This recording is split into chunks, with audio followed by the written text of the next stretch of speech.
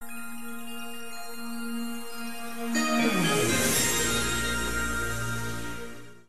modsters. This episode of Masters of Divinity is brought to you by Tomoe Ame. It's the candy with the wrapper that dissolves in your mouth. It's delicious. It's gone. This is the magic of Tomoe. Amazing.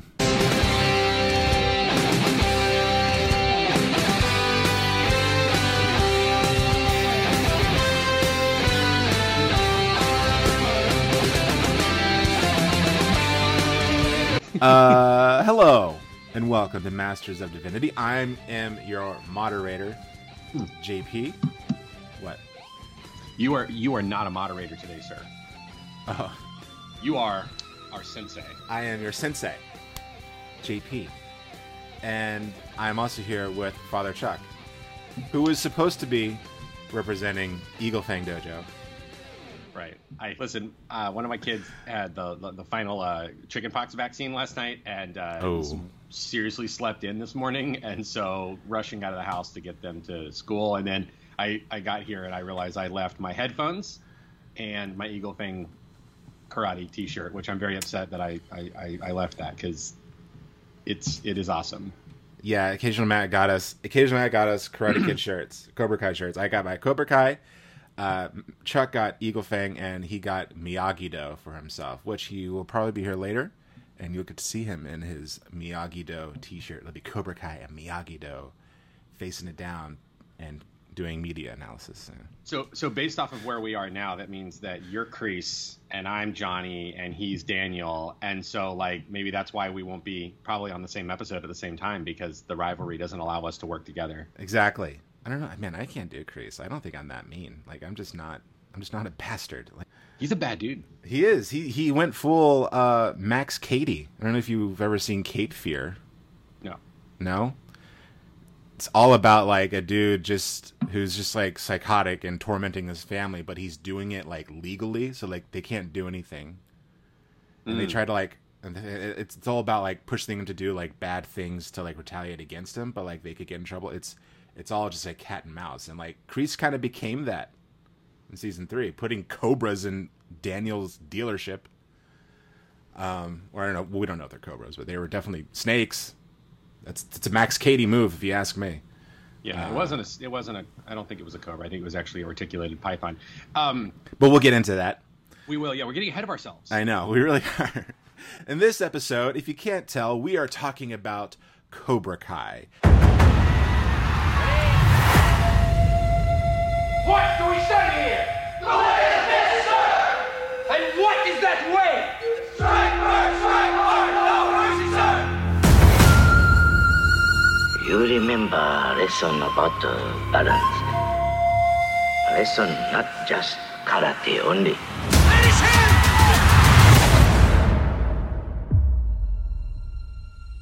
Lesson for whole life. I'm gonna teach you the style of karate that was taught to me. You're gonna be my karate teacher? No, I'm gonna be your sensei. You'll build strength, you'll learn discipline, and when the time is right, you'll strike back.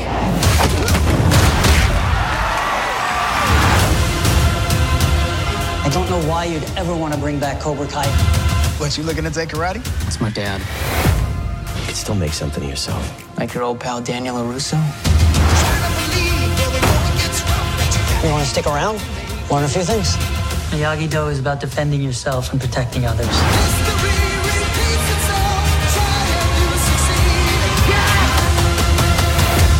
Hey, Sensei, is there any particular way you want me to wash these windows? Nah, I don't give a shit.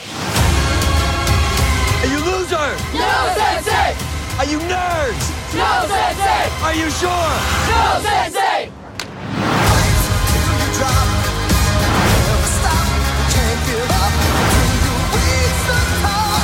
You have the potential to be better than I ever was. Show them what you got.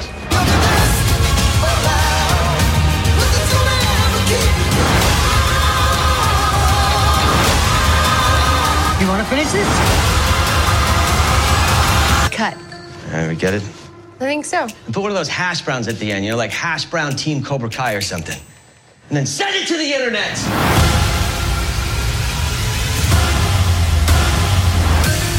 Mr. Miyagi treated me like a son. He wouldn't keep any secrets from me.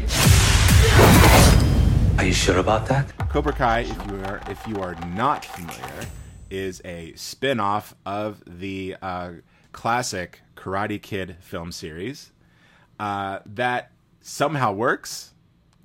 It shouldn't. I don't think anyone expected it to be as good as it is, but it was. Anyway, it's about Johnny Lawrence, who was the main protagonist in the Karate Kid. He was the blonde bully, and it's about him several years later. 40 years later? God, such a long time ago. The story kind of picks up with him and his life, and how he's sort of like become very old and washed up, and sort of living in the shadow of his former life as a star karate champ in Reseda, California. A place where karate is very popular, apparently. Spoilers for you if you've not yet seen season 3. Yeah, this is going to be one of those episodes where we kind of talk about sort of the franchise as like an entity and sort of general talk and whatnot. So there will definitely be a lot of spoilers. So if you haven't watched season 3, which is streaming on Netflix right now, check it out and come back and listen to us. The first thing I kind of want to talk about, Chuck, and I think it's kind of a good place to start when talking about Cobra Kai, is the Karate Kid movies. Yes. How do you feel about the Karate Kid movies? I feel like you might be a huge fan of Karate Kid Part 2.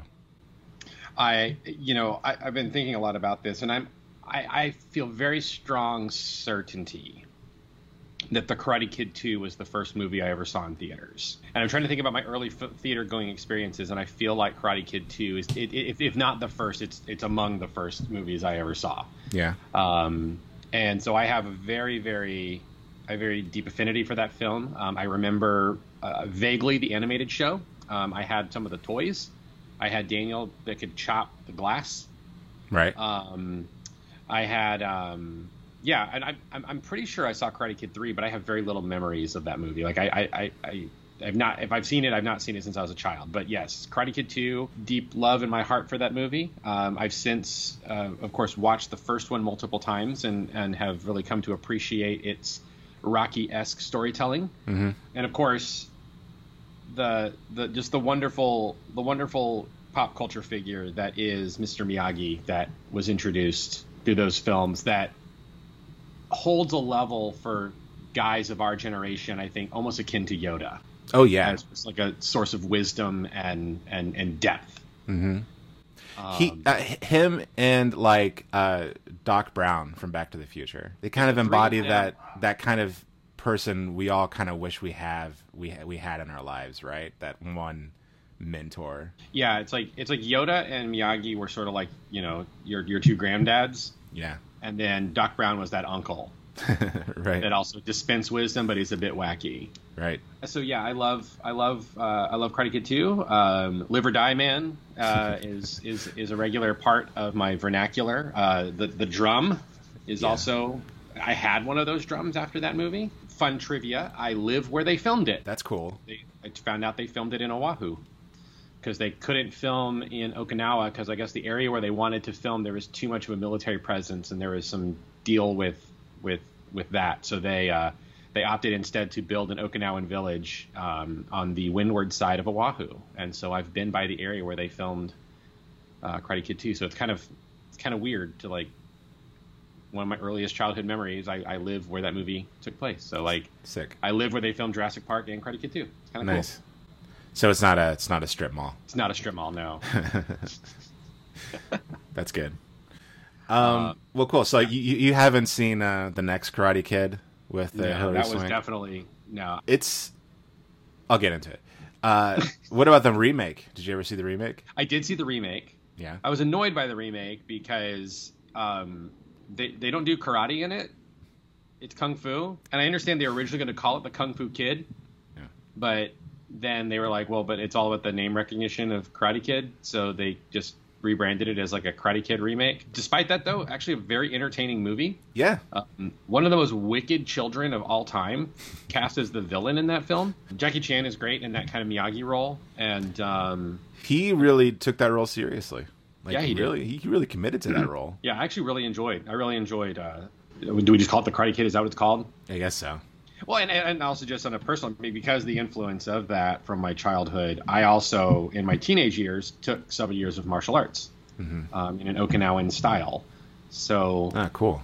Even when I watch like the show, like it kind of makes me want to get back into it. I miss that.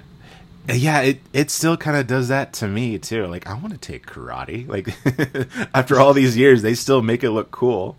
Even though, like, we live in a post-MMA world where we just kind of all sort of learned that, oh, this is probably not as effective as we all thought it was. And,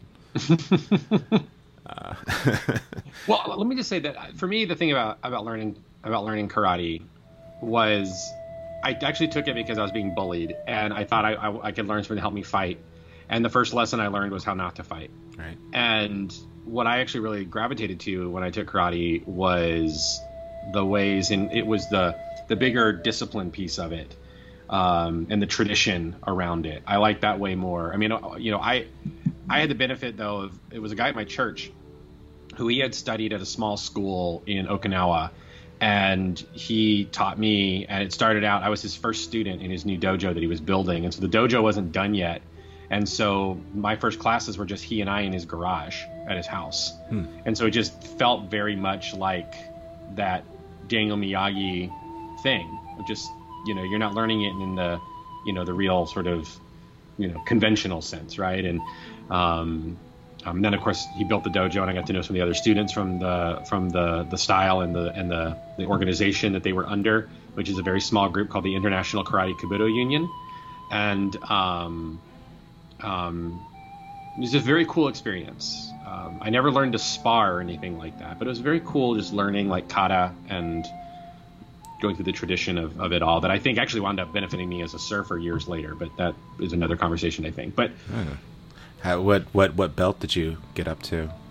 So the system that we had at the time was you started as a white belt, and then you got a purple belt, and then green, and then you got a black stripe on your green belt, and then after that you got a brown belt, and then multiple stripes on your brown belt, and all that. The other thing that they did is that it was not just based on your knowledge, it was also some of your belts were based on time. Like, you had to have the belt for so many years before you could progress to the next. So I just want to couch that the belt system there wasn't so much built just entirely on skill, but also on like this older discipline that they came up with, like seniority. Yeah. And so I managed to get to that second level green belt, which was the first step. Well, see, that was just in bare hand. With weapons, I got to my purple belt. When I quit karate, I was learning to use tonfa, I think, and maybe sai, which are like the nightsticks, right? Like, yeah. Okay. And but I used a bow for most of my early karate, or the weapons training. I was good at it. I enjoyed it. I got a car, and then like other things got my attention. Yeah, you had a much cooler experience than I did, but I want to talk about my feelings on the Karate Kid movies.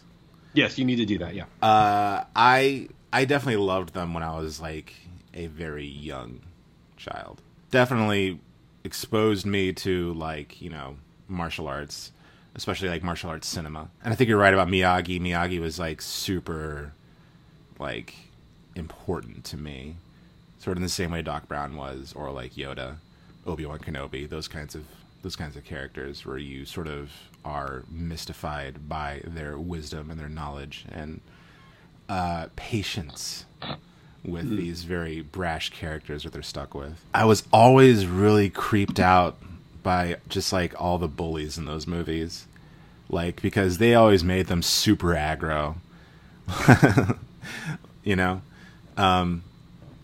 But yeah, I love the first one. I love the second one. The third one was a really weird movie for me when I was a kid. In fact, you know what? That's the one that sticks with me the most, to be honest, whenever I think about the Karate Kid, because I think that was the one where like I was a bit older, and so like I could, actively pursue watching movies. And the storytelling in that movie of like this kid who you kind of idolize, or in the same way you idolize like Marty from Back to the Future. Daniel LaRusso, just to kind of watch him be like, okay, he's like the good guy. He's like the ultimate good guy. And then to like, and part 3 is all about like Cobra Kai comes back and like they want to like kind of turn him to the dark side. And they kind of end up doing that. He like breaks a dude's nose in a dance club and he kind of becomes Cobra Kai, but without like wearing the uniform. And I remember watching that and being like really like kind of disturbed by it at a young age. And then sort of watching it come around in that movie, watching Miyagi forgive him and then like continue to train him and stuff and then overcome his enemies. Like that was kind of I think that kind of had a little bit of a profound effect on me as a kid in terms of storytelling. I've never really seen redemption before. I think it was the first time I've ever been exposed to the idea of redemption without even knowing like what it actually is. But like, yeah, like sometimes friends or students can have falling outs, and you know, coming back is not a bad thing. And you know, the way Miyagi, I always found it, even to this day, here's the thing, Karate. I want to say Back to the Future 3, the Karate Kid Part 3. I don't think it's a very good movie, but like Cobra Kai, the storytelling really works. It's a good story. It's just kind of poorly made. Because Ralph Macchio is not good in that movie. Because he is definitely getting older. You can tell he's not really a Karate Kid anymore. And then Miyagi, Pat Morita, he still does pretty well. But like at this time, it's like the performance is kind of becoming one note. But like I said, there's a really effective story of redemption happening. And I think that had a really profound effect on me when I was a kid. That's why I like that. And next Karate Kid, I saw, of course, many times as a kid. It's a bad movie. Just an all-around, just awful movie. Terrible movie. Hilary Swank, I mean, everyone is trying. It's not very good. The most entertaining thing that happens in that movie is when Miyagi takes her to like a Zen Buddha monastery. And she plays... And she starts doing her kata. She does her kata to the Cranberries song that was really popular at the time. Huh? Was it Zombie? Or... No, not Zombie. The really popular one that played all the time. Dreams or something? Yeah, or Dreams, yeah. The really lyrical one. Yeah. She does her kata to and then the monks come in and they're like acting like they've never seen a radio before. And then they start doing their own little dance to the Cranberries.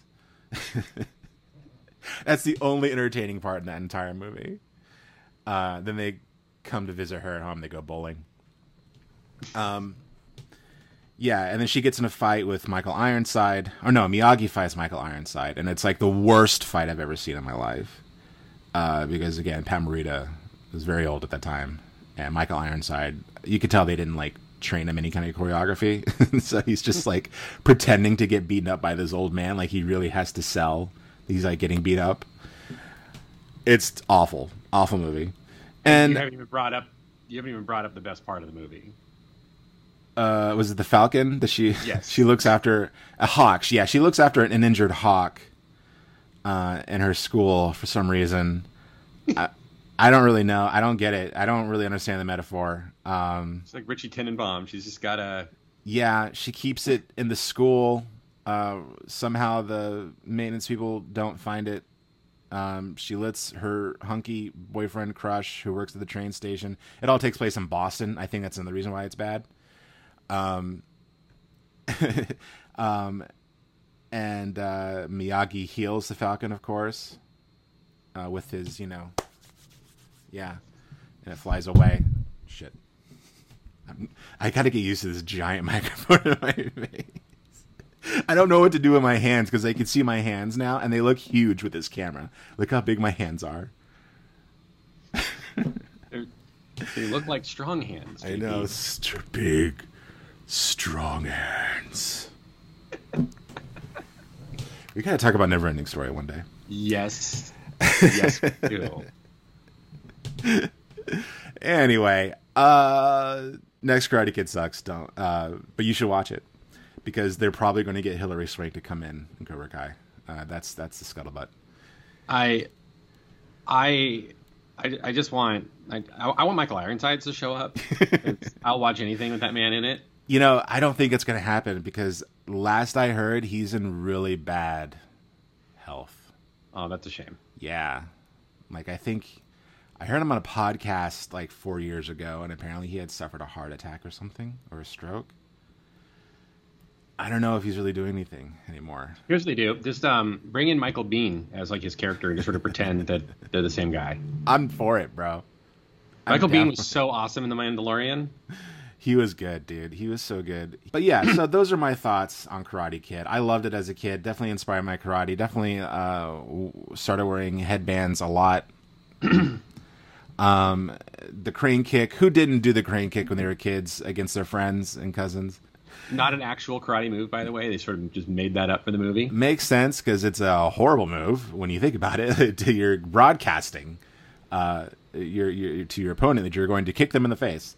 Well, and the other thing that you're doing is one of the things in all martial arts that you want to do is you want to protect your sides, because that's an area of getting punched that can really disable you, and you leave yourself so vulnerable and open. Plus, you're on one foot. I mean, one kick to the chest and you're done.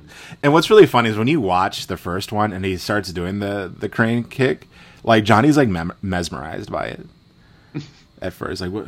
He looks like, what is he doing? And what's even funnier, they double down on that in Karate Kid Part 3 when he starts doing the kata in the middle of the tournament, and Barnes is like, just like, doesn't know what to do. He's like, what's happening? Like, he's winning. Barnes is winning, and Daniel starts doing the kata, and he doesn't know what to do. He's like, do I hit him? What do I do? Like, hit him. Okay. Anyway. Sorry, I'm Cobra Kai. I'm pissed off. And I love that they use they use the crane kick in the first season of Cobra Kai. They do, yeah, and it works. And it's great. It's so fun. And they talk about it being an illegal kick and that whole thing. I love that. Well, we'll talk about that in a moment, because the conventions of what they've done with Cobra Kai, I think, are brilliant. Right. But I want to note too, as you're talking about the influence that those movies have had on you, and I touched on it a little bit myself too. But it just reminded me that I think for me too, it influenced like my spirituality in a weird way. Because Miyagi is, that whole like Zen patience and that whole, trimming bonsai trees and that whole thing, like I think that that's really kind of influenced the sort of way that I understand my Christian faith, in that more like, like I don't want to say like the mystical side of Christianity, because everyone I know who talks about it that way are like not helpful. I mean, it's still it's spiritual. Like it's sort of like the raw definition of what spirituality is. There's a sort of peace that comes with it, Yeah. And so I think seeing Karate Kid 2, in particular at such a young age, I think it had that impact on me. It's probably also what made me into like a Japanophile person too. Oh, you think? You think a little bit, maybe? I think it might be it. I think Karate Kid 2 is the reason. So okay, let's get into it. Let's get into Cobra Kai. Yes. Never die. Strike hard, strike first, no mercy. Exactly. How did you feel about Cobra Kai when you first heard about it, Chuck? And how does that compare to how you feel about it now? When I first heard about it, I thought it was going to be terrible but entertaining. That's really what I thought. Like, I was like, I'll totally check it out. When I heard the concept of what they were doing, I said, okay. Like, at first I thought, oh, they're trying to be edgy or, whatever okay, we're doing this. But then I found out that Zabka and Machio were involved, and that really piqued my interest, that they're bringing them back. And I thought, okay. And then the first trailer came out, and I watched it, and I said, I have to see this. Like, it's not... I think I even messaged you, and I said, there's no way this is going to be good. I'm pretty sure all three of us were messaging each other like, can you believe this is happening? Yeah. And that YouTube had it, because it was the first YouTube Red, one of the first YouTube Red original. Yeah, it was one of their big. It was their big sort of premium thing they were getting. Everything else was made by YouTubers. It was awful, but this is like their first like original thing, a big franchise. And it just so happened that around the time they made it, my kids, of course, were watching YouTube videos, and we were getting kind of, we were bothered by the, the kind of advertising and things that they might see. And so Kane and I were like, well, we use YouTube a lot with our kids, and so we should probably pay for the premium to avoid the advertising, so that we can have a little bit of a grasp on what they do. And I was like, the benefit and the bonus of that is I get to watch Cobra Kai. So, so what was it? First 3 episodes came out. I guess the whole season dumped at the same time, right? But I watched it I was mesmerized after the first. I think I may have binged the whole show the first night, or at least close to it. I was blown away at how they successfully inverted the storyline. I thought it was really brilliant to sort of put Johnny in the Miyagi role. Right. I immediately loved the character of Miguel. I thought it was a really great callback to Daniel was in the first movie, but like a little more innocent and definitely way more nerdy. Yeah. I definitely appreciated the way that they handled it as like Johnny sees these nerd kids and he's like, I'm just going to kind of take these misfit nerd kids in and toughen them up a little bit because, you know, as he said, this whole, like, you know, there's this sort of like snowflake generation. They need a little bit of tough love or whatever. And I just kind of thought that was very entertaining. And I thought they were kind of handling that fairly well, even though obviously he took it to some extremes.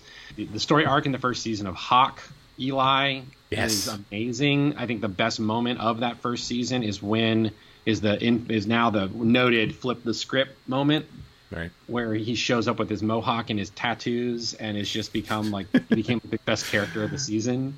Totally. And I just fell in love with the show. I think it's like I was messaging with you and Keelan, I think, after watching. I said, this show is so much better than it deserves to be. I mean, it really should not be good. Right. But it is so good. And the storytelling is so good. And the way that it handles failure and, you know, coming to terms with one's past and addressing that things are both, you know, that there's good things and bad things in one's past, but they both serve to make you who you are today and learning to embrace it rather than run from it. I mean, it's just some really great, deep storytelling for a show that's as ridiculous a premise as it is. You know? Yeah. So I love it. It's easily my favorite television show right now. I mean, it really is up there for me as sort of a toss-up between this and The Mandalorian of the best shows I've watched this year. Cool. So yeah, I mean, I could just go on, and we'll go on. Yeah. Well, I mean, I'm kind of in the same way. You know, the first time I heard about it, I was like, oh, geez. Like, I wasn't interested at all. Yeah, exactly. Like, everyone's kind of capitalizing on the legacy sequel, right? That was kind of becoming the big new thing because of The Force Awakens and stuff. And I just like no interest. When I heard it was going to be on YouTube, I'm like, okay, this is going to be like a disaster because if anyone follows YouTube, they know that that original stuff that they were creating, those shows and movies they were creating, starring YouTubers, were like terrible. And then I saw the trailer for it, and I was like, kind of afraid to admit that I'm intrigued now. And I think it was because they just, well, for one, I think a really big and very good decision was including Ralph Macchio. Because as much as as good as Zabka is as Johnny, and as interesting as his character is, it would feel weird without Ralph Macchio. It would feel weird without Daniel-san. He's kind of part of the legacy of that whole story. It would be bold to do without him, but like to include him, like, oh, okay, this is interesting. I could probably get into this. And you know, like I said, I was moved by the trailer. I watched the first 3 episodes because they were free on YouTube, and I got really into it. I was like, wow, how did they do this? I don't get it. Like, it looks and feels like a college humor joke. Yeah. Skit someone made. But the story works. The characters work well off of one another. People have chemistry. Even though some of the acting is but even then, it just works, and I think it's because people are really committing to it. I think this is sort of working in the same way, not completely the same, but on a different way, on the same wavelength as Lord and Miller's 21 Jump Street. Yeah, I think 21 Jump Street is a little bit more self-aware, a little more of an outright comedy. because that was like their whole thing. We're going to take this serious thing and turn it into just like outright comedy. But it's doing the same thing, the same techniques. It's like we're going to like take the story seriously, and contribute to it and add to it and make the characters likable and funny. And we're not just going to use nostalgia as like the thing we're propping this all up on, even though the flashbacks are a little there's too many of them. But at the same time, like I can't help but to think that these showrunners have to know that whenever like Daniel is looking at something and then a flashback is happening next to his head, I can't help but to think that they know it's funny. Yeah, like they have to know I'm laughing at this. Like it's ridiculous. I really grew up. The first season I thought it was really good. I liked the story. I didn't really like how they recreated the whole like tournament thing. Cause whatever, it was fine though. It worked. I was just really into it because I liked watching it because it was like I liked watching Daniel's character the most in that one because he's a douche. Like he's kind of he's just become, you know, he's not quite Johnny, but like it's almost as if he's kind of forgotten like humility and stuff. And when Cobra Kai comes back, he gets like kind of freaked out about it.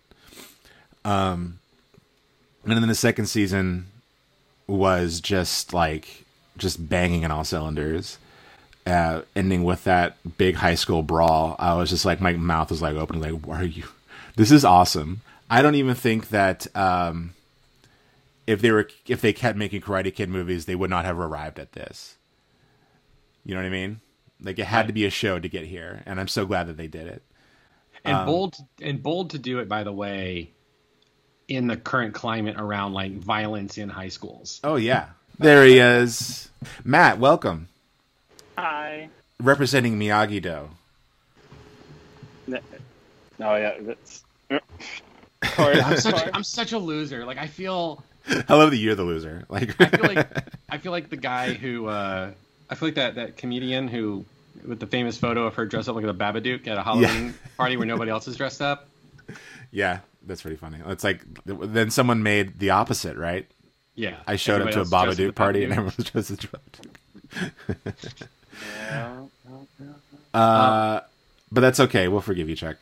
But anyway, so I won't. I'll just beat you up in the street because that's what I learned from my show. That's a very Cobra Kai move. Of all of us, Matt's the one who could totally beat me up because he actually has like recent training. Matt, we were just going over how we felt about Cobra Kai when we first heard about it compared to how we feel about it now. And I was just saying how like, well, I've told you how I felt about it, but I'm about to talk about how I feel about it now. Anyway, I think it's great. I think it's a really fun show. I don't think it's super well made from like a technique standpoint, but I don't think TV has to be. I think TV just has to be good storytelling. And I think this is good storytelling. And I think that it's just people having fun with characters that they grew up with. And I love Johnny Lawrence. I love Cobra Kai. I support Johnny Lawrence and everything he does. He is my new sensei. Then you don't love Cobra Kai, don't lie. So glad that you're here, dude. Let me ask you if you're ready to jump in. Oh, sure. Let's jump. How did you feel about Cobra Kai when you first heard about it, and how does that compare to how you feel about it now? When I first heard about it, I had a crush. Then I met it, and I fell in love. And now we're in the honeymoon phase of our marriage. Now, let me real quick. Can I ask? Did you guys both watch it on YouTube, or did you recently binge the whole thing through Netflix? The first season, right when it came out, I signed up for the free trial of YouTube Red, and quickly learned that was dumb because it came out like spread out. So watched the few episodes before my trial ran out, and then waited and got another free trial and watched the second half of season 1 and all of season 2 twice, because I then told my wife, oh, you should watch this, and had to rewatch seasons 1 and 2 with her. And then we both flew through season 3. I did too. Yeah, I watched it all in one day. One sitting. Yeah, I watched the first 3 episodes because they were released free on YouTube. And then I didn't watch it for like quite some time. And then I had to house sit for my aunt who had the premium YouTube service. And so I was like, So I watched both seasons while I house sit for her. And then I watched the third one recently. I'm sorry. Yeah, I'm sorry.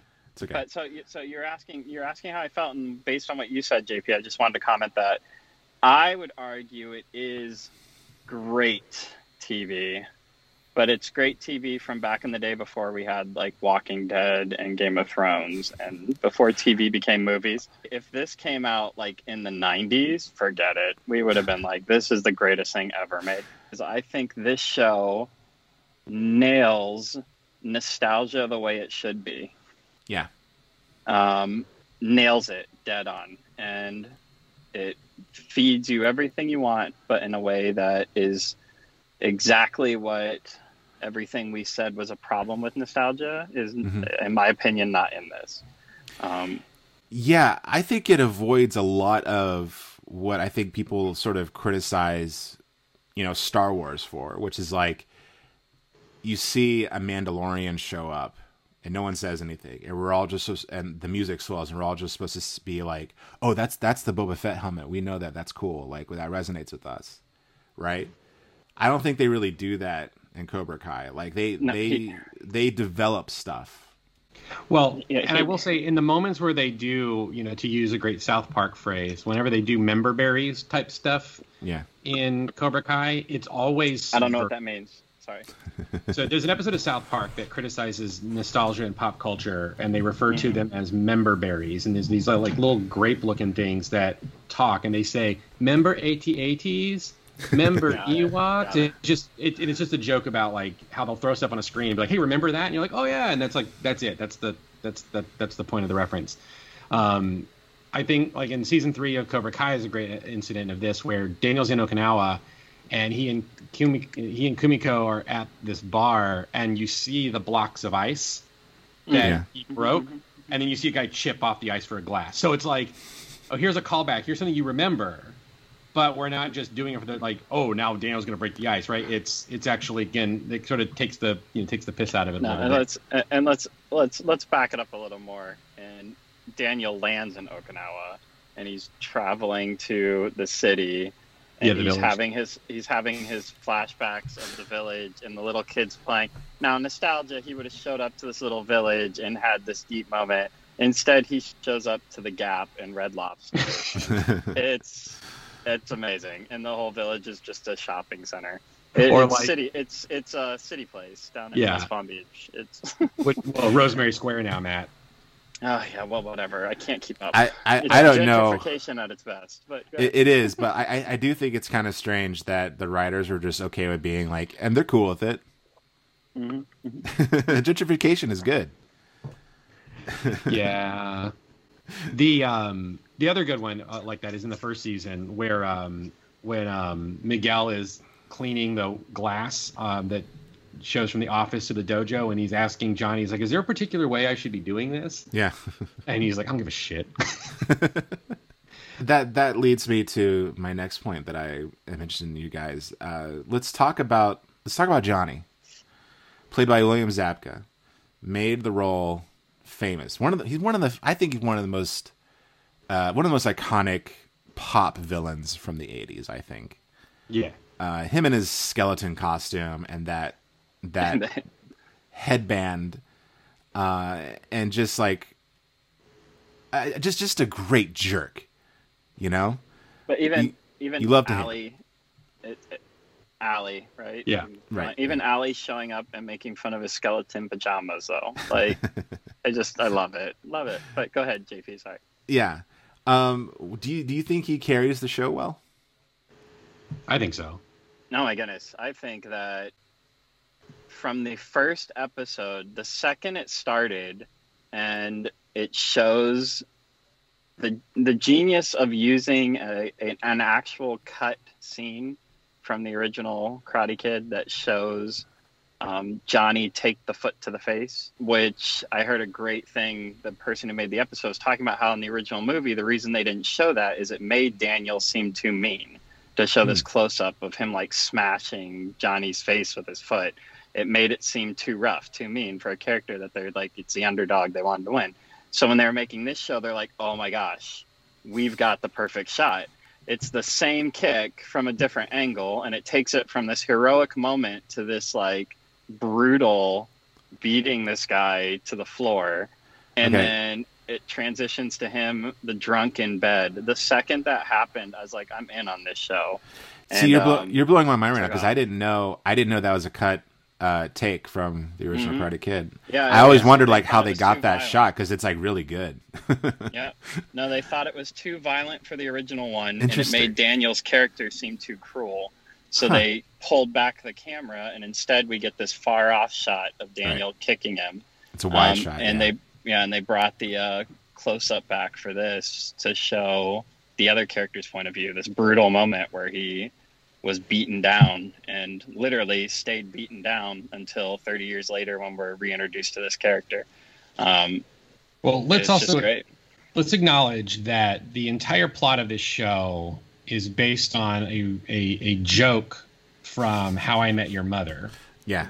Which is that Johnny was the Karate Kid, right? Yeah. And that Daniel was the bully. And I think, I feel like that clearly brought up into people's minds this idea that, like with Star Wars, it really is like a matter of point of view.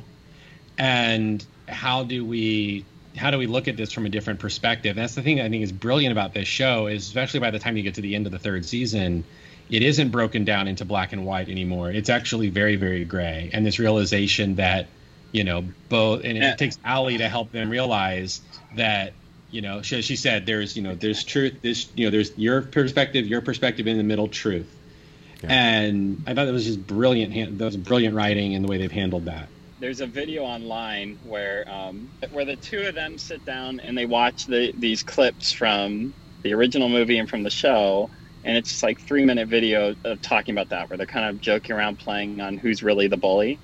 And it shows the scene from Cobra Kai where Johnny recounts the beach, and where Allie, he's like, I just pull up with my friends and my girlfriend's there and this guy's hitting on her, making moves, and I come over and I'm like, hey man, cut it out, and kind of push him away, and he sucker punches me in the face. Daniel's a jerk. Yeah, this guy's like hitting on his girlfriend. He comes over and he's like, hey man, cut it out, and the guy punches him in the face, like so he kicks him, knocks him on the ground. He's like, no, I did lose my temper and like break her radio, I shouldn't have done that. But because obviously you watch the old movie, and I think it's pretty straightforward. When you're a kid, there's not really a question. Like, Donnie's a bully in school, and Daniel's a kid who's learning to defend himself. But you watch it now from a grown-up point of view and hear the guy tell his side of it, and you're like, oh yeah, no, I could get it. Like, you were a jerk, and you know that you had a bad attitude, but yeah, this other kid's a punk. Well, and I think the show does a really good job of critiquing something that we see in particularly some older movies, where where the movie is sort of telling you how to feel about a protagonist, and it does so through like editing and music and stuff like that to say this is the good guy, and here's the bad guy, rather than kind of letting you draw your own conclusions, right? And I mean, there's been some criticism over the fact that there's a lot of movies that they don't do enough to show why someone's heroic. They're just sort of relying on the assumption of the audience and other things to because he's on the poster, he's a good guy, and so you just sort of it's called framing. Yeah. And Karate Kid definitely frames it as LaRusso is the good guy and he's the one being bullied, even though he has to have clownish.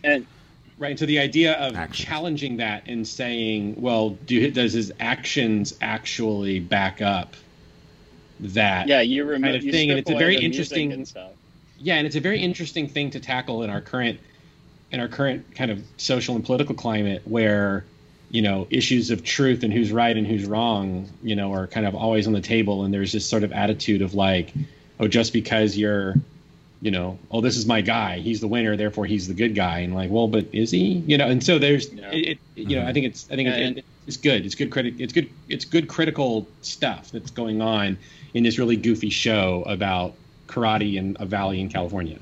Yeah, and I loved that, not to get stuck on season 1, but I loved again in that first episode our introduction to Daniel, where the two of them come into contact for like the first time. I remember watching it going like, wow, Daniel's a jerk in this show. I was just saying he's a douche. He's like ripping on him. He's making fun of him. He's humiliating him in front of these people. But then you very quickly get a little bit of that character, Daniel's character's view. Like they go into his life some, and it's like, oh no, these are like actual human beings. Like if you had the kid who made fun of you all through high school, and you finally had this moment where you achieved something, and then that guy walks into your place, it'd be really hard not to make the comments to be like, oh yeah, like when I knocked him down on the floor, and be like, I'm sorry, man, I couldn't help it.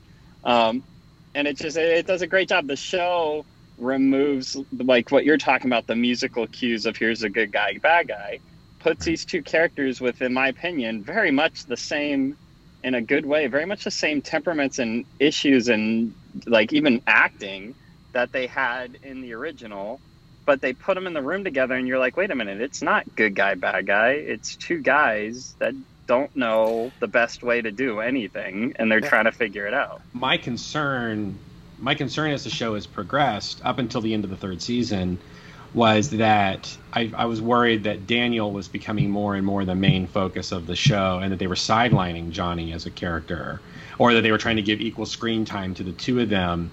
And it kind of bugged me, kind of like, well, the show's Karate Kai. Like, it should be about Karate Kai. Cobra Kai. Sorry. Quiet! Cobra Kai! So great.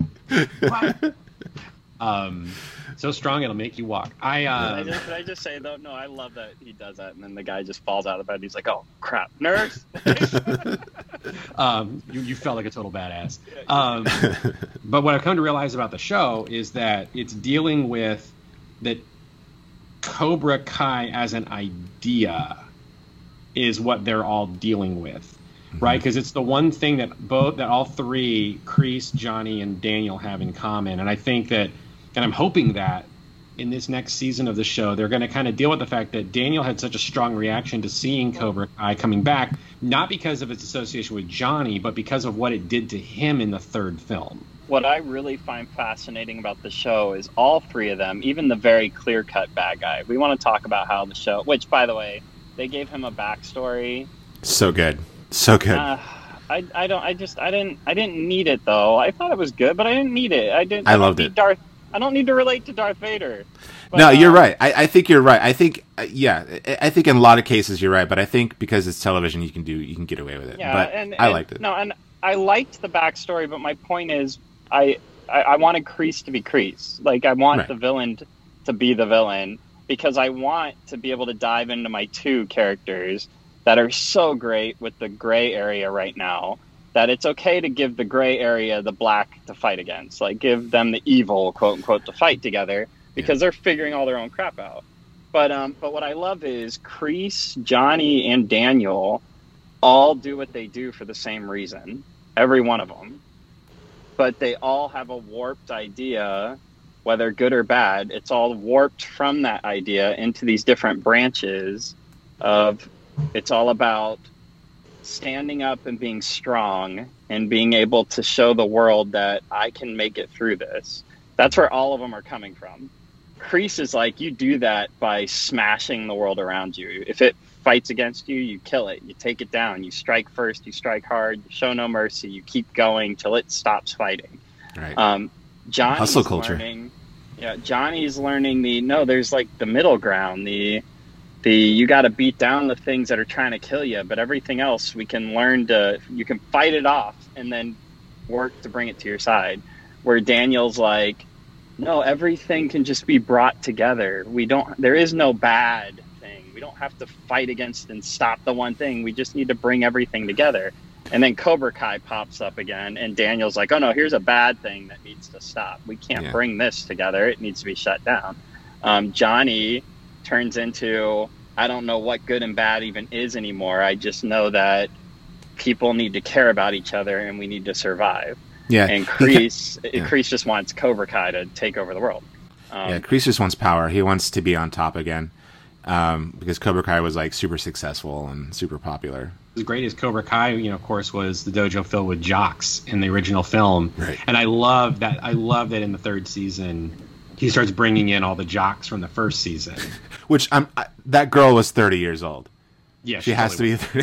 She's the assistant basketball coach of the girls' team. Yeah, like I didn't know if they were trying to sell her as a teenager. I'm like, that chick is 30. Like, I don't care what anybody says.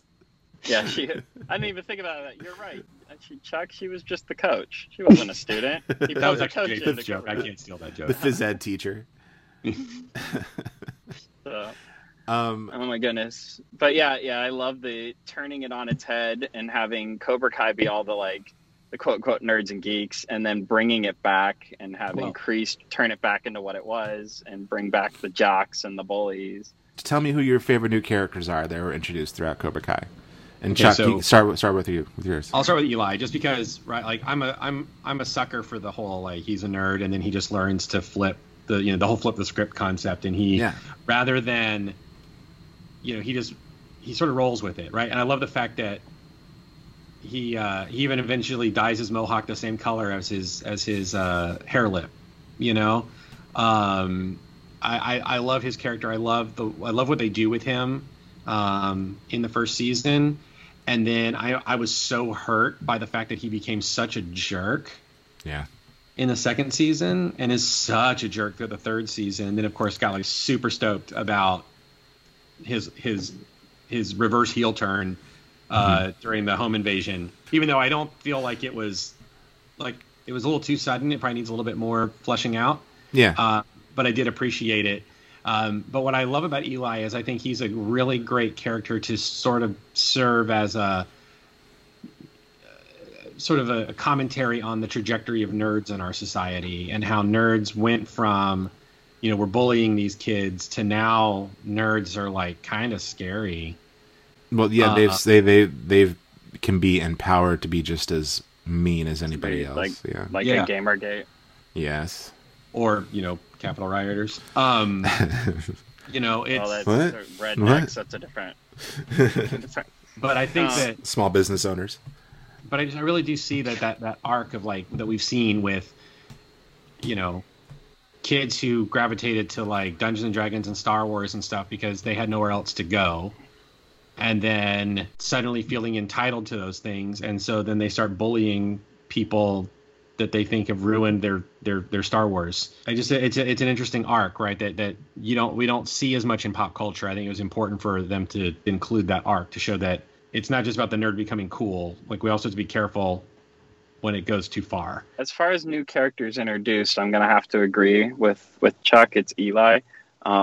Miguel's character is okay, but I like his story and I like how he fits into the show. But as far as a character goes, he's just kind of straightforward running through the show. You know what I mean? He's ironic. He didn't run for a while, but he's kind of what is the line that the show is running. I can't put my thought together, but you know what I mean? He's the narrative thread. Thank you.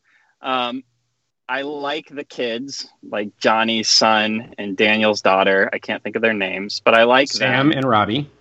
I like them, and I like what they've done with them so far, but they're the most stereotypical. Like, if you expected the show to have anything, you expected it to have their kids and it to be that kind of a story playing out. But I do like some of the stuff they've done. I liked the anxiety storyline that Daniel's daughter had brought into it, where she was dealing with the anxiety over the girl that almost killed her with the like brass knuckles. I can't do names. I don't know how you do that, but show off. But Eli is definitely the one that's been the most interesting to watch. And he's not even always out front in the show, but you can't help but watch him. And I do agree that they could have done longer on his turnaround, but I also think that there's a lot of subtle, amazing turnaround happening up to that point that made it just as exciting, just as like, yeah. And first of all, I have to sideline for 2 seconds just to say I love these stupid nonsense Power Ranger level battles we have with these kids everywhere. Like this is happening ever.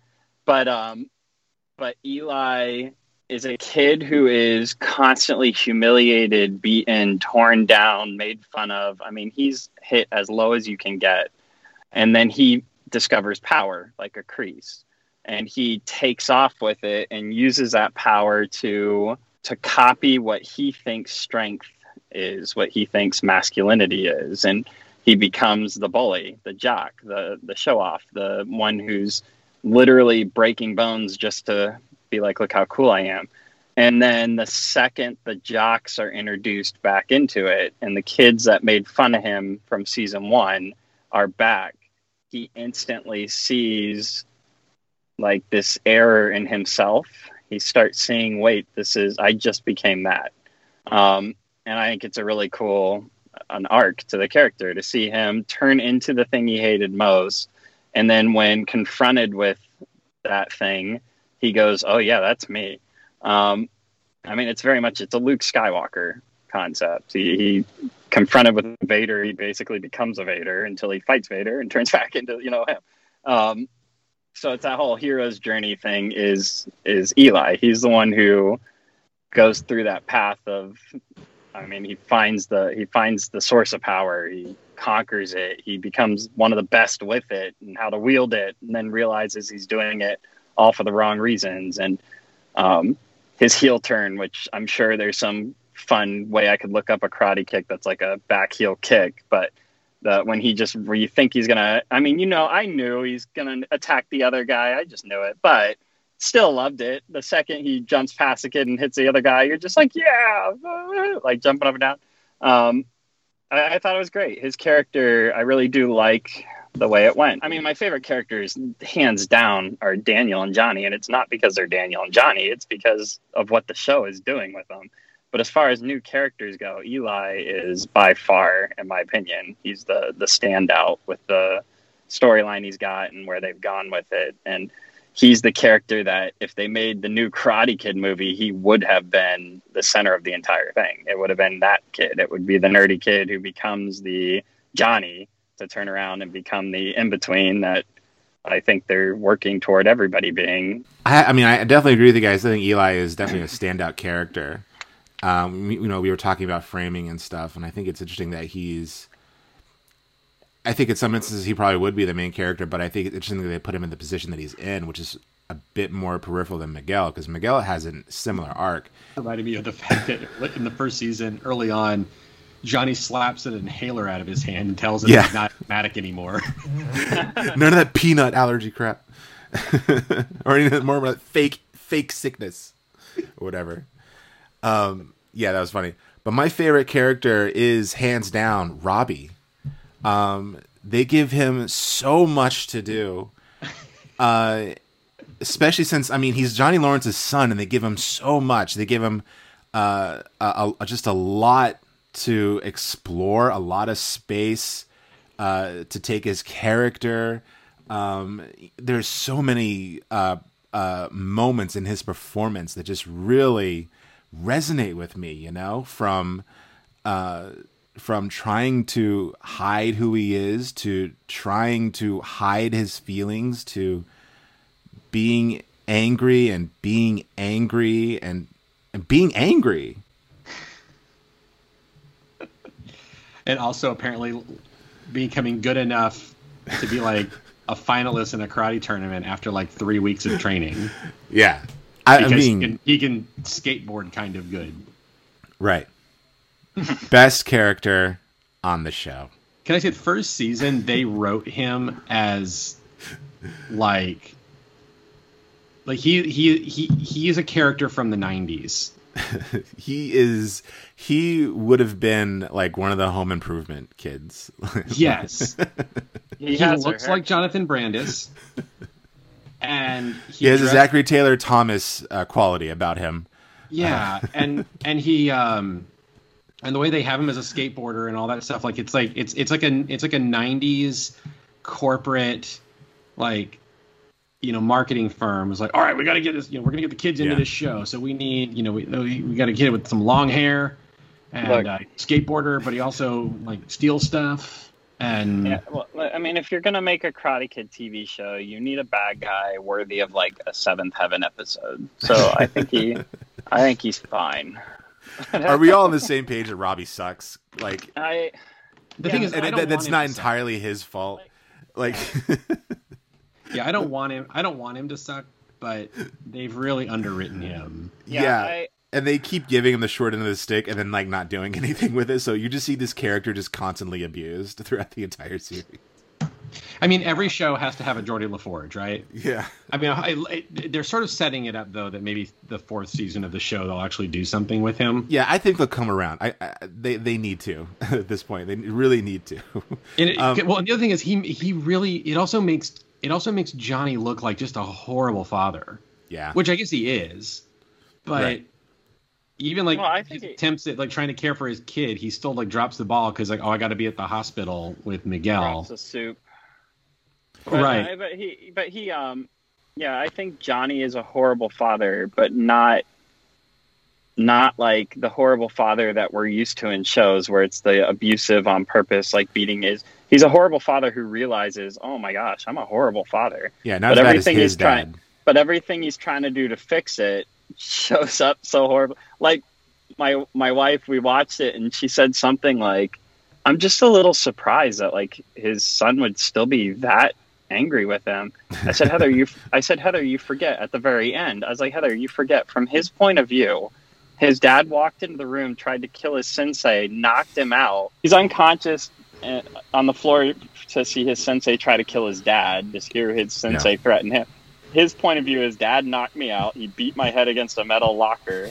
That's what I'm talking about, man. Like they need to have him come back because of how much they do to him. Otherwise, you're just abusing a character. I really think season 4 the writers need to hear this. Season 4 needs to open very much like season 1. This like nostalgia looking point of view Johnny episode in season 1, but instead it is seasons 1 through 3. From his point of view, and it's just him showing up as his dad's being a jerk, him going to jail and being bullied, and then him getting knocked out at the lockers and waking up and his dad is trying to kill his sensei. Like we get the whole 3 seasons from his point of view, and that's why he's now like Cobra Kai's star, I want to kill you all character. Like, right. Just see how he's basically comatose through seasons 1 through 3 and is now awake in this world where everybody else is like, no, we're all together against you. Well, he's got Grandpa Kreese now. Yeah. And probably soon to be great grandpa Terry Silver. And yeah, I mean, that's going to be great, right? Like little Robbie with Silver and Kreese at his side. That's going to be crazy. Bring in Barnes too. That'd be cool. Their ability to bring back everybody for this show constantly astounds me. Like every time somebody walks onto the screen, I'm like, how the heck did they pull that off? Where did this person even come from? Like, oh, I got an idea. Let's get the little girl he saved from the bell during the flood in Karate Kid 2. And no, we're not going to bring in some actress and show a flashback and say, this is the little girl. We are going to track down the little girl and she will be the one who walks into the show. Like, amazing.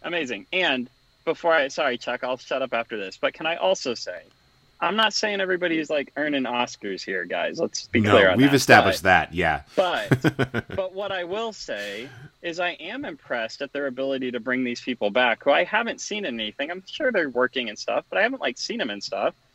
And they're not as bad as you would expect them to be, having not been on screen. You know what I mean? Like, I would expect a whole lot worse. And they come out and I'm like, oh, hey, they're all doing pretty good. Like, well, you know, they don't give them like, they're not like, I think the writers kind of know, right? And so they're writing to their abilities. I think. Yeah, and it's a good thing. I think they're doing. It's a good Hallmark job. Style of writing. They keep it nice and short, and they give them just what to say. And I think it's working out good. Nobody is coming across as like, oh my gosh, shut up. It's very much. I say this in a good way. It's a Hallmark style of writing. Yes, where it's like we know what our limitations are, and we're going to deliver. And Hallmark delivers as much as you hate it, or love it. It delivers. And I think Cobra Kai delivers in the same way. But in all seriousness, my actual favorite character, because Robbie is not my favorite character. No. I really like Sam. She's got Buffy energy. She does. Especially in the 3rd season. Like I was like, this is I'm reminded of you know, Sarah Michelle Gellar playing as Buffy and how she was having to balance this sort of very violent lifestyle as well as trying to be like a regular teenager dealing with those issues. Yeah, well, and also trying to be like a leader in a way, because she kind of took that responsibility. Yeah, and that's what the anxiety storyline very much reminded me of. JP is that very much drew on a Buffy sort of vibe. And also, I have to say, there's moments where I'm like, oh, she's trying so hard to act like Sarah Michelle Gellar tried to act in Buffy too. But, so you thought the same thing as me. That's pretty funny. Also, I mean, and we all know. I mean, I don't think the writers don't know this. They have to know that her rivalry with Tori, that's Buffy and Faith energy. Come on. Oh yeah, Tori is Faith written. I mean, all they did was change the name. It is Faith. There's nothing. There's nothing different about Tori's character in Faith other than it's not a demon that she's partnered with yet. But it's flat out, no question. I mean, even Kreese, like, kind of taking her under his wing. Yeah, like, it's oh, the man, mayor. This is the mayor, dude. Like, this is so. They didn't even try to hide it. They literally took a script and scratched off Faith and wrote Tori. And she even has a weapon of choice. You know, Faith with her knife, Tori with her knuckles, psychotic spiked dusters. And the showdown battle in the dojo with the nunchucks and the staff, and I mean, it's Buffy. Okay. That scene belongs in Buffy. Chuck wants to field this real quick. I just wanted to say she's psycho. They show her as a psycho. Yeah. She's in a dojo. She looks around and she grabs a pair of nunchucks. Yeah. The next shot, there are swords behind her. Let's say of all your options. Hey man, I've heard that put in the right hands, nunchucks can be the most extremely deadly thing. So back off, dude. She's I'm sure, no doubt, but I'm just saying for her to hit herself in the face or something. But I'm just saying it was funny that of all the weapons she could have grabbed, somebody who has already shown a proclivity toward bladed weapons foregoes the obvious sword and instead uses. Yeah, but that's because she's so psycho. She is going to beat her to death with blunt objects. Okay. So you like that? See? So yeah. I made that up right now. She didn't show up in the end, Miyagi-Do, did she? Tori? Yeah. No. Yeah. So do you think she and Robbie are gonna have a thing? No. Oh yeah. That's gonna be. I don't know. It's a love quadrangle. Yeah. There's going to be a Faith storyline with her, and she's going to have a tragic, maybe not death in this show, but she's going to have a tragic ending because she is the Faith character. She's the one that now has been betrayed by everybody. She's pure evil as far as the show goes. She's run off on her own. She's going to come back as this end all be all bad thing they have to fight, and it's going to end. It's going to end tragic for her one way or another. My guess is with this show, it's going to end with her in jail. But yeah, because they made too much about the whole juvenile hall and all that stuff. I guess, but if they do that to her, I mean, poor thing. Yeah. Oh, it's Faith. You know, she's about to be sexually exploited by her landlord. Oh God. She's a teenager. Yeah, it was pretty satisfying to watch Kreese just rail into him. Oh yeah. But yeah, I am getting sort of flashbacks of when they told Buffy, no, you have to murder Faith. Is Sam going to be charged with you have to beat the crap out of Tori right away, or else we're all dead. It's all coming down to the tournament. Remember, the next one, it's all about the tournament. That's true. Yeah. All right, so I have a question for you guys, and maybe this can be sort of the last act of our thing. And yeah, because Matt and I. Okay. All right. Do you guys think that Cobra Kai could ever be a force for good?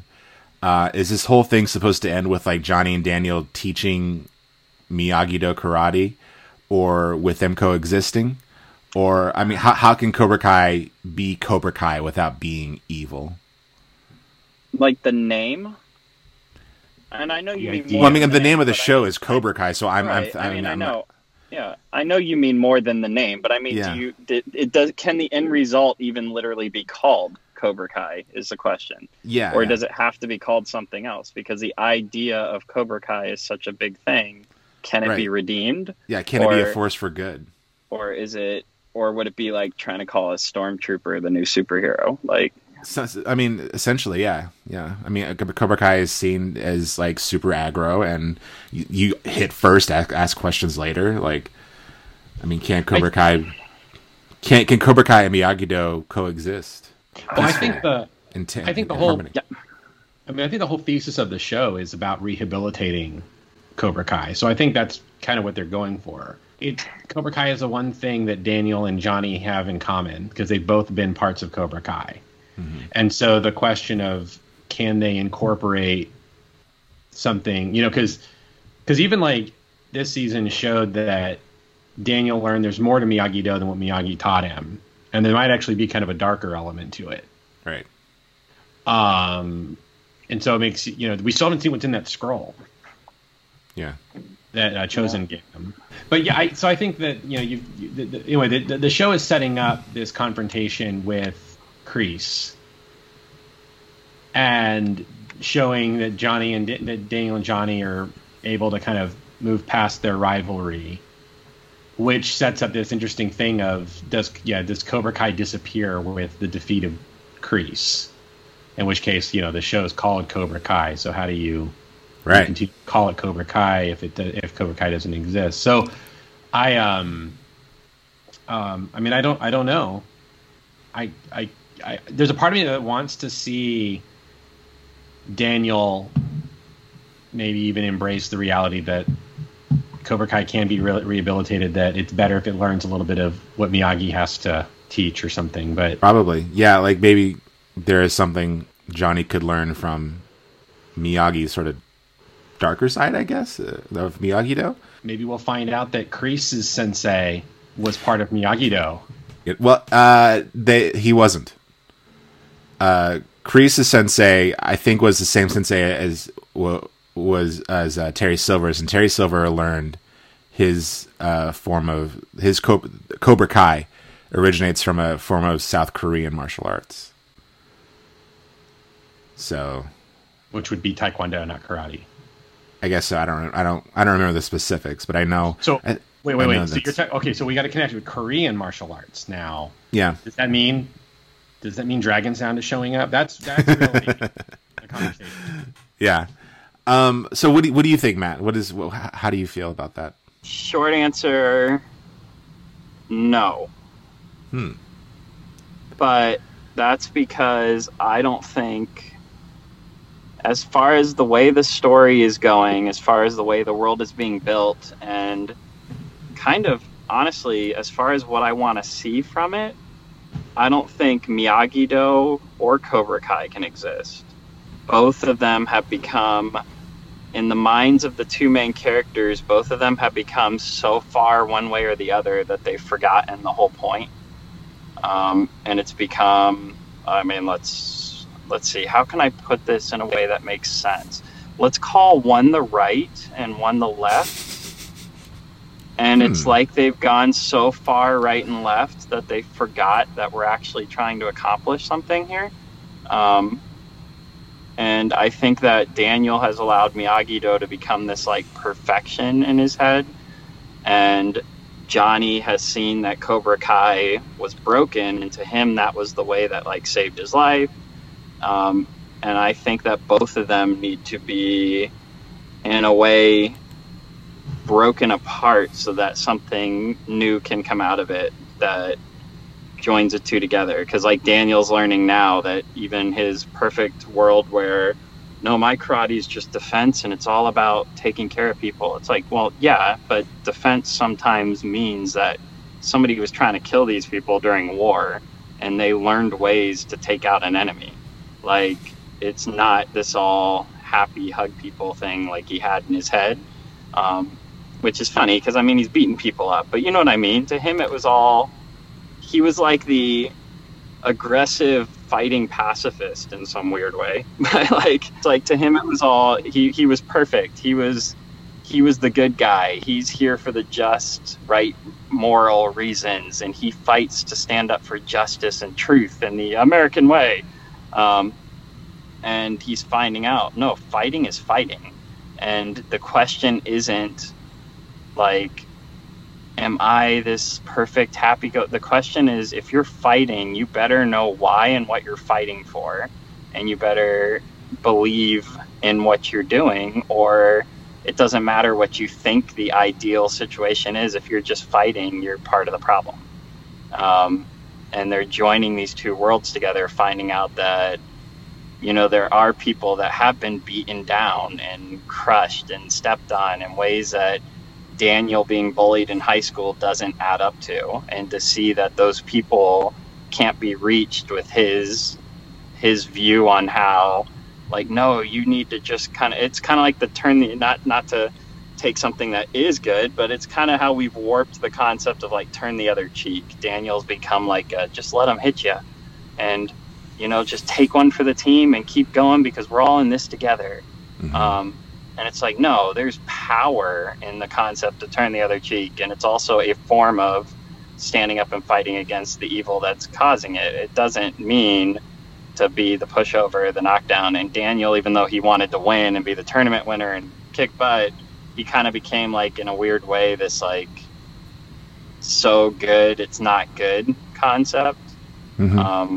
Because somebody like a Johnny, it's like a holier than thou karate, and somebody like a Johnny is like, he's outside of it. You'll never be good enough to reach my level because I'm Miyagi-Do karate. Right. And we're on a higher plane than you. And Johnny's like, nah, you know, I dug my way out of the gutter, and what I'm finding out is the gutter's filthy, and somebody needs to do something about it. And the two need to come together. And I don't think Miyagi-Do or Cobra Kai are the answer. I think that final scene in 3 that gave me goosebumps is where it needs to go. And I'm sorry, but it's not Eagle Fang, even though I love that. Think about it. So why did that scene give you goosebumps? I mean, aside from the In the Air Tonight cover. Yeah, oh, come on. Nailed it, by the way. My son would not stay in bed one night, and it was driving us nuts because we wanted to watch a show, and especially season 3 since Netflix took over. But I can't exactly let my, like, 7-year-old son sit on the couch and watch it. Right. You know? So we were like, buddy, you got to go to bed. And he's like, why? We said, we want to watch our show. It's like 10:30 at night. Mommy and Daddy should be allowed to watch our show. What are we watching? We're watching, like, a new Karate Kid. I want to see it. I was like, no, buddy, you can't watch this one. But I said, but I tell you what, you go to bed now. I will find part that I can show you so you can see what it looks like when Karate Kid grew up and they're fighting. So I found a scene where they, you know, where one of the first fights where Daniel and Johnny are in his apartment, which, by the way, running gag that his stinking TV gets broken every time he fights. Yeah. But they're in the apartment. It's doing, like, the cut between the tournament and them fighting. So it was, like, the perfect one to show him because it was going back and forth, showing the younger whatever. So at the end, and then I was like, oh, and you got to see this. And I showed Bond the last scene just because I wanted an excuse to see it again, and goosebumps again. And it ends and Bond's like, oh, so, like, that's when, and then when I saw the movie before, they weren't, like, getting along. Like, they were fighting a few minutes ago in the tournament, but now they're friends, or they're going to join together. And it's like, no, buddy, they've been fighting for 30 years. I was like, Daddy's entire life has been, these two characters are enemies. These two characters are one side and the other. These two characters can't coexist. It's Johnny versus Daniel. It's the Karate Kid beating up the guy at the end. It's put him in a body bag and he gets a crane kick to the face for 30 years. And now that scene where they walk out and bow to each other, and I got goosebumps. I was like, I'm 36 years old, soon to be 37, and my entire life that scene should never have been able to happen. And to see it happen gave me goosebumps. I don't know, it just did. It worked. They nailed it. Notice that when they bow to each other, though, they don't lower their eyes to each other. Oh, no. Well, you don't. You don't look away from your enemy. You get kicked in the face. We learned that, too. So no, but I think that's where, that's what is the beauty of the show, and why I think that Miyagi-Do and Cobra Kai can't exist. There needs to be something new. Is exactly that. It's the two characters realizing, you know what, we both are here for a reason. We're in this together. We're gonna fight. We got each other's back. but we also realize that, like, there's history there. There's still, it's not like you just pretend it didn't happen. It's not happy-go-lucky, yay. It's not Miyagi-Do. No, we're best friends and I love you. No, it's like, no, we still have a long way to go. So 37 years, we bowed to each other by choice, not for a tournament, for the first time, as a sign of respect toward each other. But I'm not taking my eyes off you.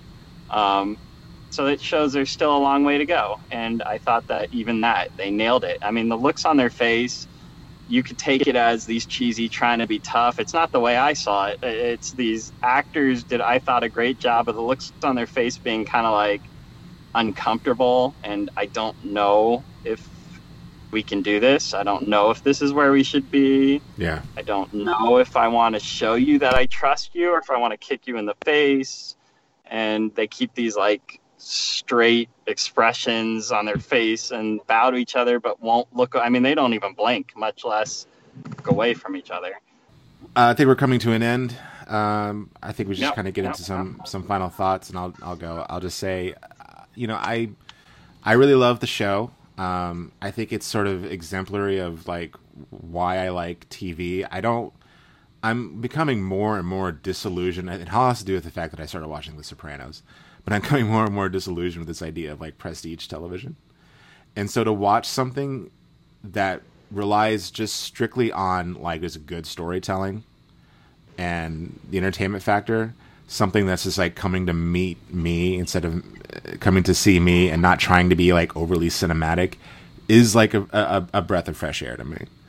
And I do think that they are kind of doing what Lord and Miller did with 21 Jump Street, which is that there's a bit of self-awareness, a bit more humor, even though they do take itself more seriously than 21 Jump Street did.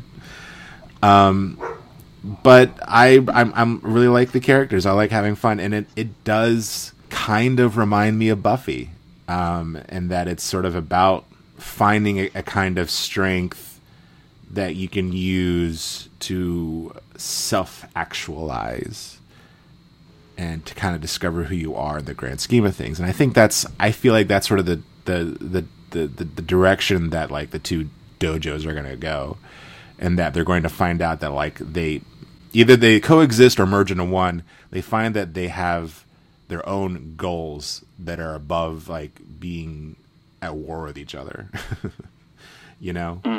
Whether it's teaching the aggressive kids to be more peaceful or the more peaceful kids to be a little bit more daring. I don't know. We'll see. But I like it, and I'm having a lot of fun, and I hope that it doesn't get like too drawn out. Like we've mentioned in one episode about how endings need to make a comeback. I'm kind of hoping that season 4 is either the end or close to the end. Yeah. And those are my thoughts. The writers have said I think they have material up through season 4 or season 5. Yeah, I've heard about that. I heard that too. And if you given Netflix's traditions and trajectory, that would be the 3rd season of Netflix Cobra Kai, and Netflix tends to cancel things after their 3rd season. So I think there's a good shot that they are building toward an ending. What do you think, Chuck? What are your closing thoughts? I mean, so pleasantly surprised at how well they've handled it, and every year the way they've handled it. What would be interesting to see is if they do come to some sort of agreement, and the whole thing I want to see ultimately is Johnny and Daniel setting aside this thing and learning to actually be friends, because some of the best moments in the show is when they're hanging out together and when they're not fighting each other and they're actually buds. It's pretty decent. I love that, and that's what I want to see. Like, I ultimately want to see them as friends. And so that means then, though, that if that means putting an end to at least Kreese's version of Cobra Kai, and whether or not sort of everybody gets merged into Cobra Kai and a rebranded identity of Cobra Kai with Johnny. But what ultimately would mean then is that some kind of new threat would have to emerge. And that could be kind of interesting to then take it to a place where something, if a final season where they actually deal with something wholly different. With Tori and Daniel's son. Daniel's son, not Daniel's son. Go ahead. but it's exciting and it's fun. Like it's fun. It's nerdy fun, and they have managed to mine this franchise to be way more rich than I ever thought it could be in terms of like characterization and depth and stuff. But at the same time, I think I agree with you, JP. They do such a good job of being self-aware enough that, you know, they'll have, you know, characters like Amanda LaRusso comment on just how ludicrous the fact that her husband has a karate rivalry is. Yeah, and I do love how like peripheral characters will be like, why is this town so obsessed with karate? Yeah.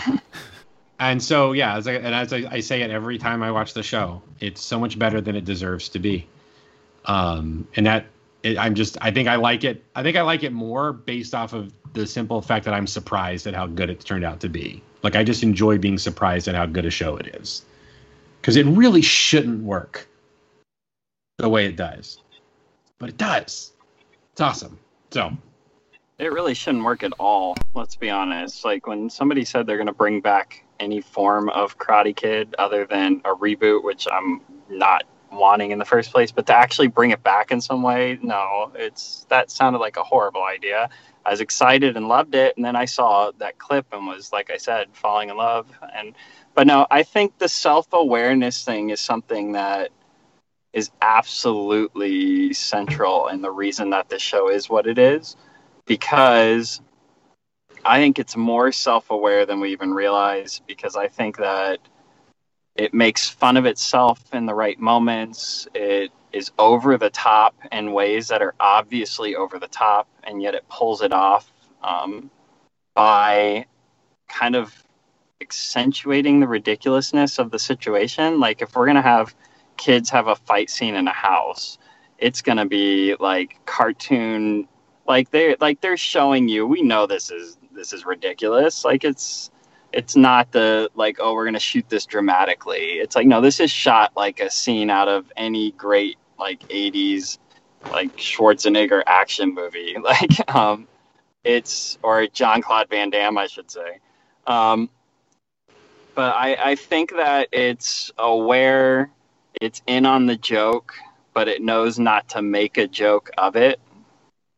So they pull off this weird in-between where they've got these moments, like you said, an excellent thing is to have the outside characters who are filling in for us, have the outside characters constantly making comments about, like, what's the deal with this karate tournament? Why does anybody care?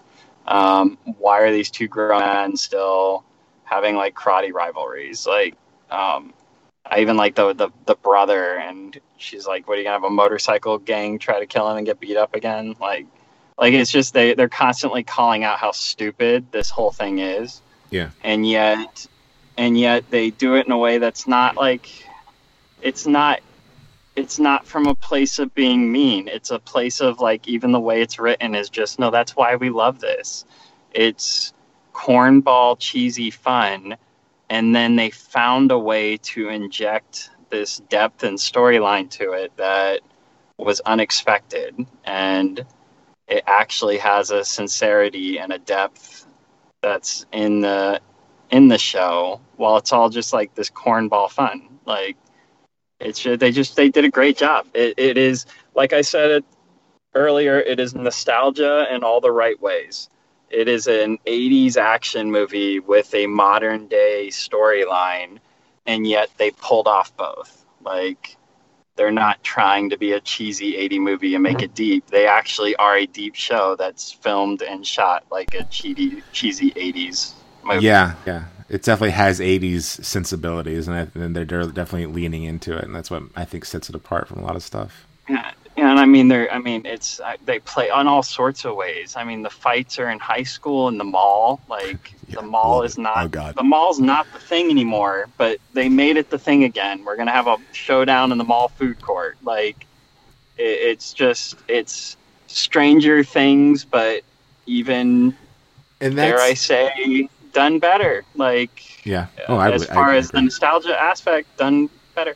And it's what Wonder Woman 1984 got so wrong. I was gonna say, and that's what's sort of hitting the pleasure centers of my brain, is watching fights break out in a mall or in a house or like in the parking lot, because it brings me back to Buffy. And it made me realize how much I miss the spontaneous fights at like a coffee shop or something. Yeah, it's the karate equivalent of a musical. It's like High School Musical. Instead of bursting into song, they just break out in these like battles to the death. Like Scott Pilgrim. Yeah, like Scott Pilgrim. Oh, what a great movie too. We got to talk about that sometime. But yeah, no, I think this show. Final thought, because I'm going on way too long. I think this show somehow nailed it, and I agree with both of you. As much as I don't want an ending because I hate to like give up your favorite food or your favorite dessert, I think it needs it, and I'm hoping for 2 more seasons. So I'm hoping Chuck's theory is right and that he heard right, because the tournament we know is the next season. I don't want to end on the tournament. That's how it would. That just seems like it would be too expected. Like, okay, yeah, yay, tournament. I kind of want to see, just show me, we've had all these years without it, and you've built this great world, so show me where it's going to go. You don't have to tie up everything, but show me where it's going to go and give me a good ending. Maybe it's going to be a global tournament. And then leave it alone. Yeah, like a world The final level. season's a world tour. So, but I love... Bad News Bears go love to where they've gone. Yeah, the Olympics. There'll be karate in the... But I love what they've done with it. I love where it's gone. I hope it goes somewhere good, and then I hope it ends before they become just nostalgia, because so far they've managed to give you all the nostalgia moments you want, but totally update it. And the mall's the perfect example. Like, they give you exactly what you want. He goes back to the town, but they show you, but let's be honest, the town's a mall now. They give you the girlfriend coming back, but let's be honest, they're not going to wind up together.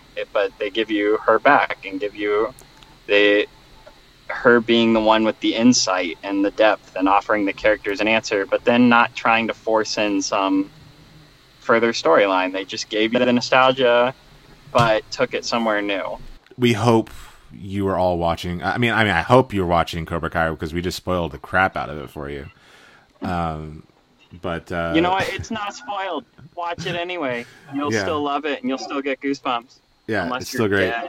I think when season 4 comes around, we should just talk about just focus on the Karate Kid movies. Yeah, next Karate Kid episode is all the next Karate Kid. You missed my next Karate Kid tirade. I did miss it, but we got the title already. It's the next Karate Kid, and then small episode. So it's the next Karate Kid episode. And we'll have Hilary Swank as a guest. It'll be great. Yeah. She just brings the Hawk. The Hawk. We don't need her. We need the Hawk. But that'd be great. We just have the Hawk won't shut up, so we're trying to talk in the background the whole time. It'll be great. Yeah. It'll be good. Okay, so that's all for this week. We hope you enjoy it. Please don't forget to like and subscribe. I believe there's a bell that should be rung if you want to get notifications. Leave a comment. Check out our Patreon. Yeah, and also don't forget Tomo Ame, rice candy, the wrapper that melts in your mouth. Yep, that's it. That's our new sponsor.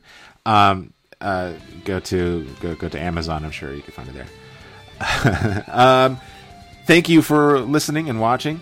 Have a wonderful week, and we'll see you again soon. Good journey. Good journey. Good journey.